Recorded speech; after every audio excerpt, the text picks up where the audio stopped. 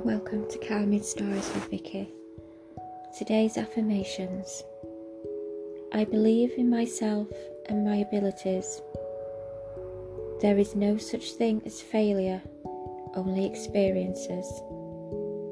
My confidence increases every day. I wake up in the morning feeling empowered.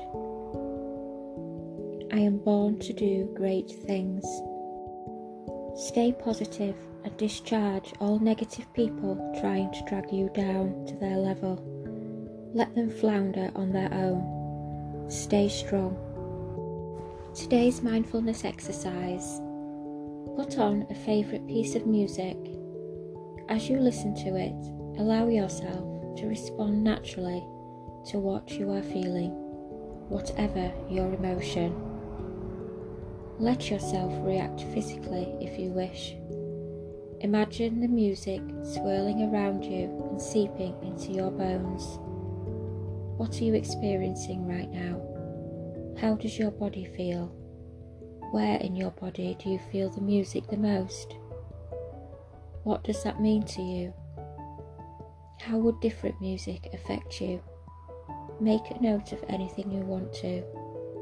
Remember, you have your waterfall shower exercise to wash away anything you don't wish to retain.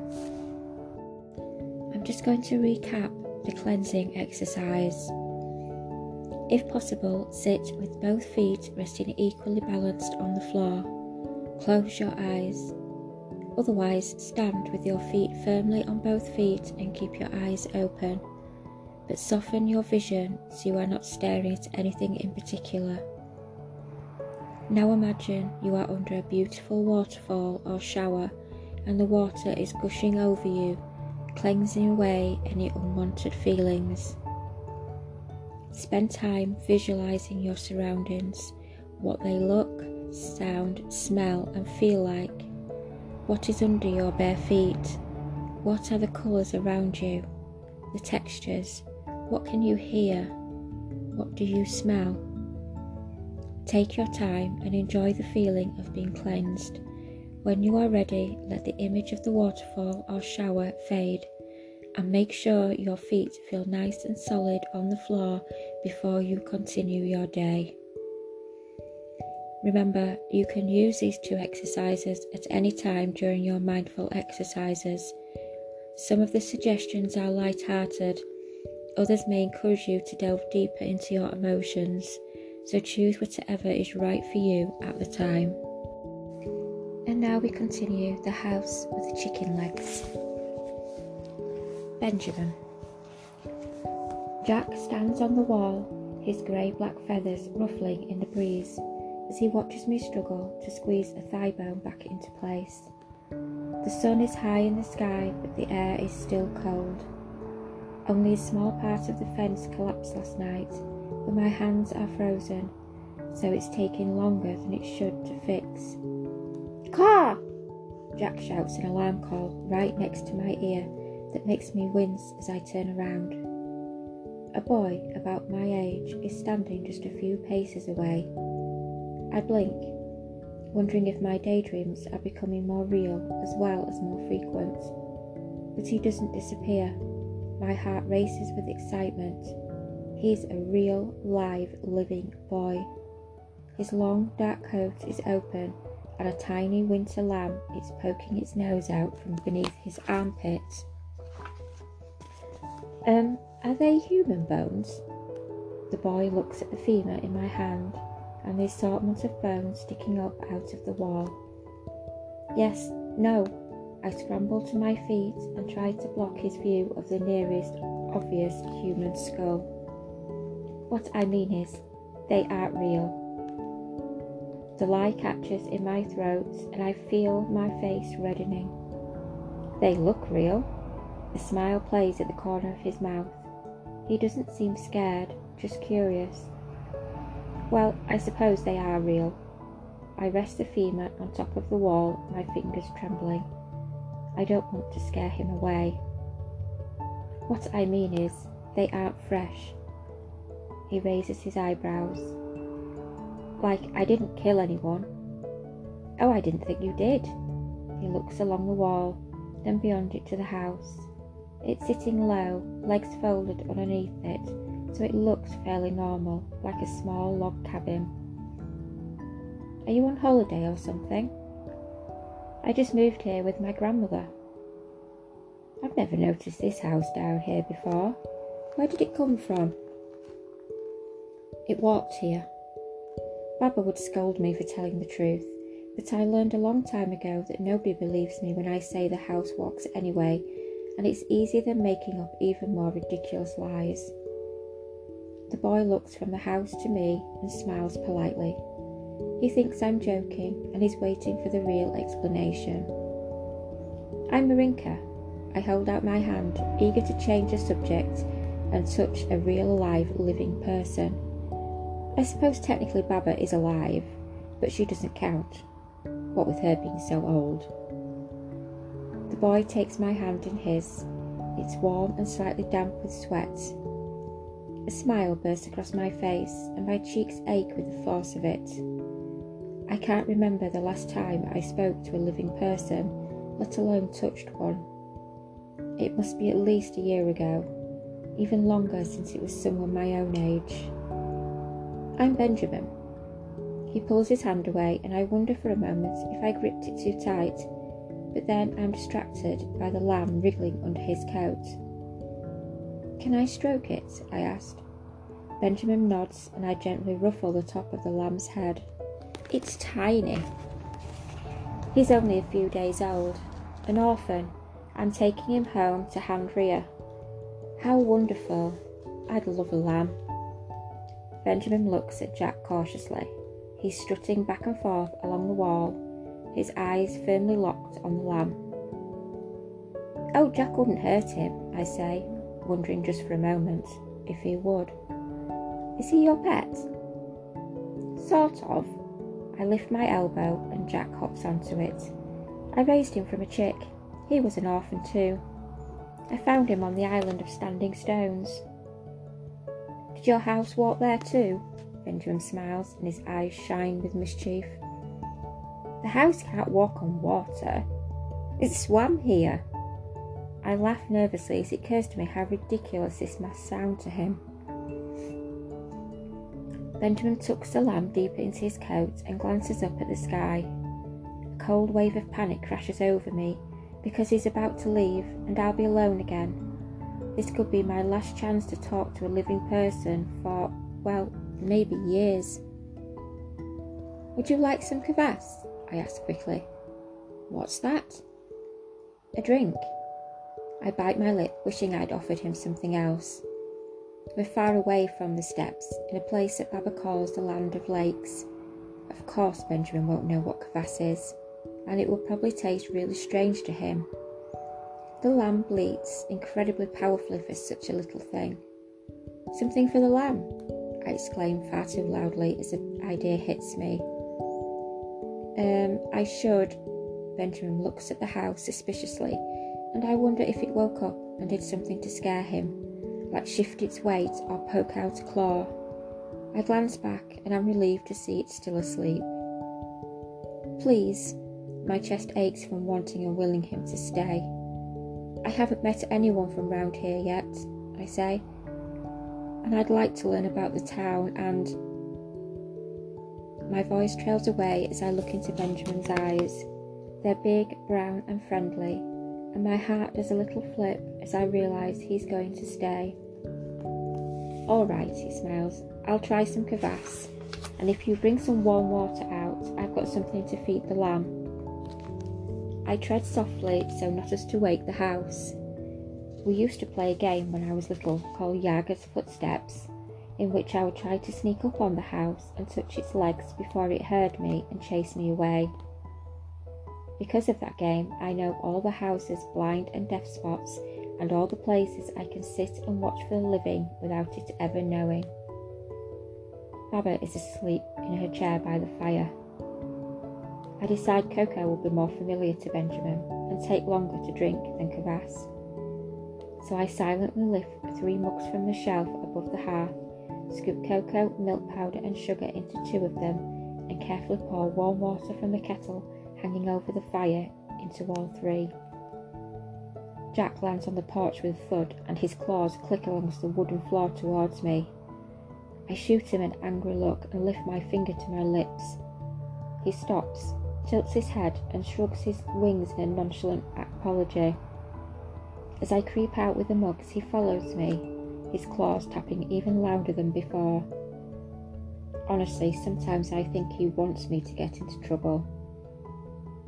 Benjamin is sitting on a large rock overlooking the valley, just the other side of the fence. It's big enough for both of us, and another flutter of excitement runs through me, because in a moment I will be sitting next to a real, live, living person.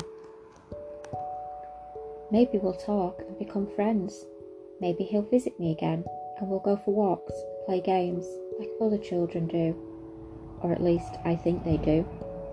My heart feels it might burst at the thought, and the mug trembles in my hands. The bone gate would rattle and wake the house, so I step over the wall where the fence has fallen. A cool gust of wind takes my breath away. I'm not supposed to go further than the fence, but every time I do, even though it's never for more than a few paces, I feel more alive. Everything seems bigger, brighter and more colourful, and I wonder if this is how my mother felt when she went out into the middle of the night and stole the gondola. "This smells like cocoa," Benjamin says after sniffing his drink. "Oh, it is cocoa. I thought we were having kvass." "This is warmer than kvass." I take a sip of mine and buzz as the warmth and sugar flow down into my belly. Benjamin balances his mug on the edge of the rock and pulls a bottle and a crumpled envelope out of his pocket. "Is that for the lamb?" I ask. "Yes, it's a special kind of milk powder." He pours some into the bottle, covers it with warm water, shakes it up, and then swaps the bottle top for one with a teat on it. "Would you like to feed him?" "Oh yes, please." I put my mug down and Benjamin lifts the lamb onto my lap. I try to wrap my shawl around him, but it's difficult because his thin legs keep kicking clumsily around. Eventually he settles into an uncomfortable looking position and Benjamin passes me the bottle over.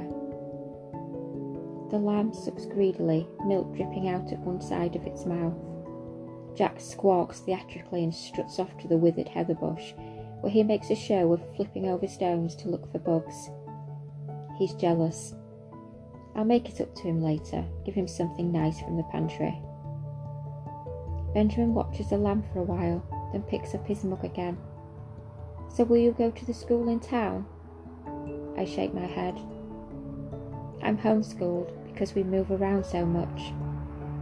I don't tell him it's because I have to learn how to be the next guardian, that I have to learn the language of the dead and the death journey words, how to cook for the dead and guide them through the gate.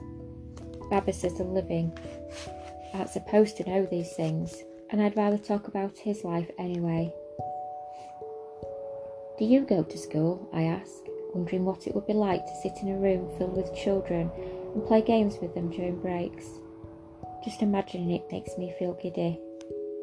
"Usually. I'm been suspended though." "What does that mean?" "I'm not allowed to go for a week. It's not because I'm bad or anything," Benjamin adds quickly.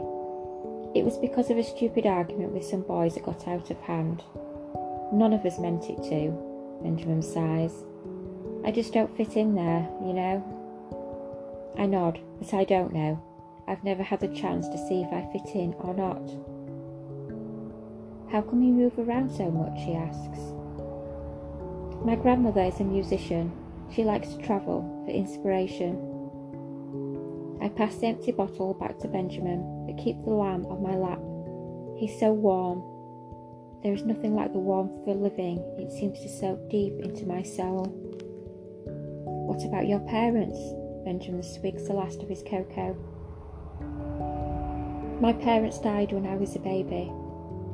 The image of a Yaga house desperately trying to outrun the flames engulfing it burns through my mind.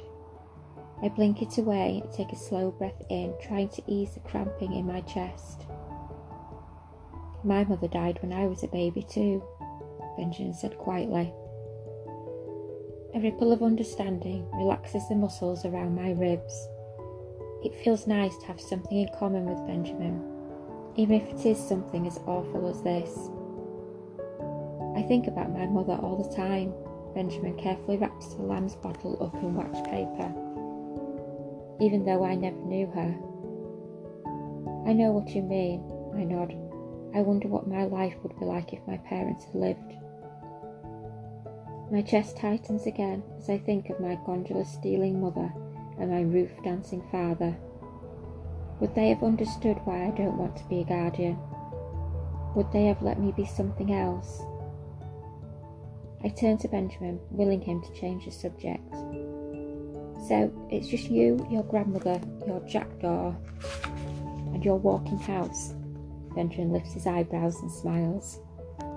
Yep, I nod, and we move around a lot, and I don't go to school, so it can get pretty lonely. I laugh, although it's not funny at all. Well, it can be lonely at school too, even when you're surrounded by people. How can you be lonely surrounded by people? You know, if they aren't friendly, or if they don't understand you. I think about all my nights guiding the dead, how I can be surrounded by them but still feel alone. I always thought it was because they're dead and I'm alive. I didn't realise you could feel that amongst the living. So what's with the bones in your wall? Benjamin asks. It's a kind of tradition, like Halloween or something. Something like that. I look down to the town by the lake and the little villages surrounding it. Do you live in the town? I live in that village there. Benjamin leans close and points across the valley. I feel the warmth of his breath against my cheek, and I stop still, my whole body tingling.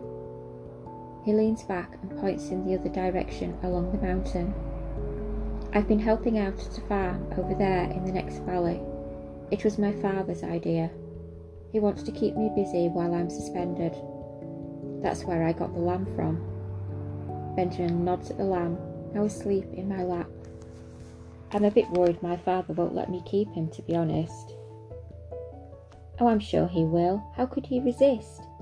I stroke the soft, downy fur under the lamb's chin. You're probably right, Benjamin nods slowly, but I should have asked him first.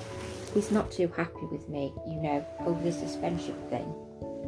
He pauses and his eyes widen.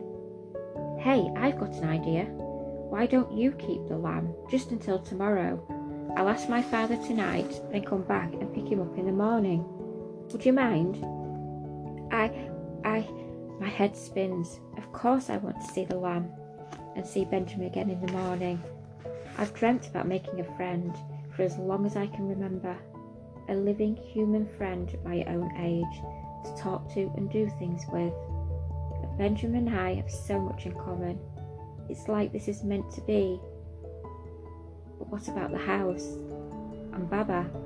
If they find out I've been talking to a living soul, they won't let me out of their sight for a month, probably longer. I look at Benjamin and his big, easy smile melts all my worries away. I'd love to have him, I say. But the moment Benjamin has walked away and I step back over the wall, my worries crowd around me, 100 times darker and heavier than before, because the house has sat up on its haunches and is staring right at me, a deep frown on its two front windows.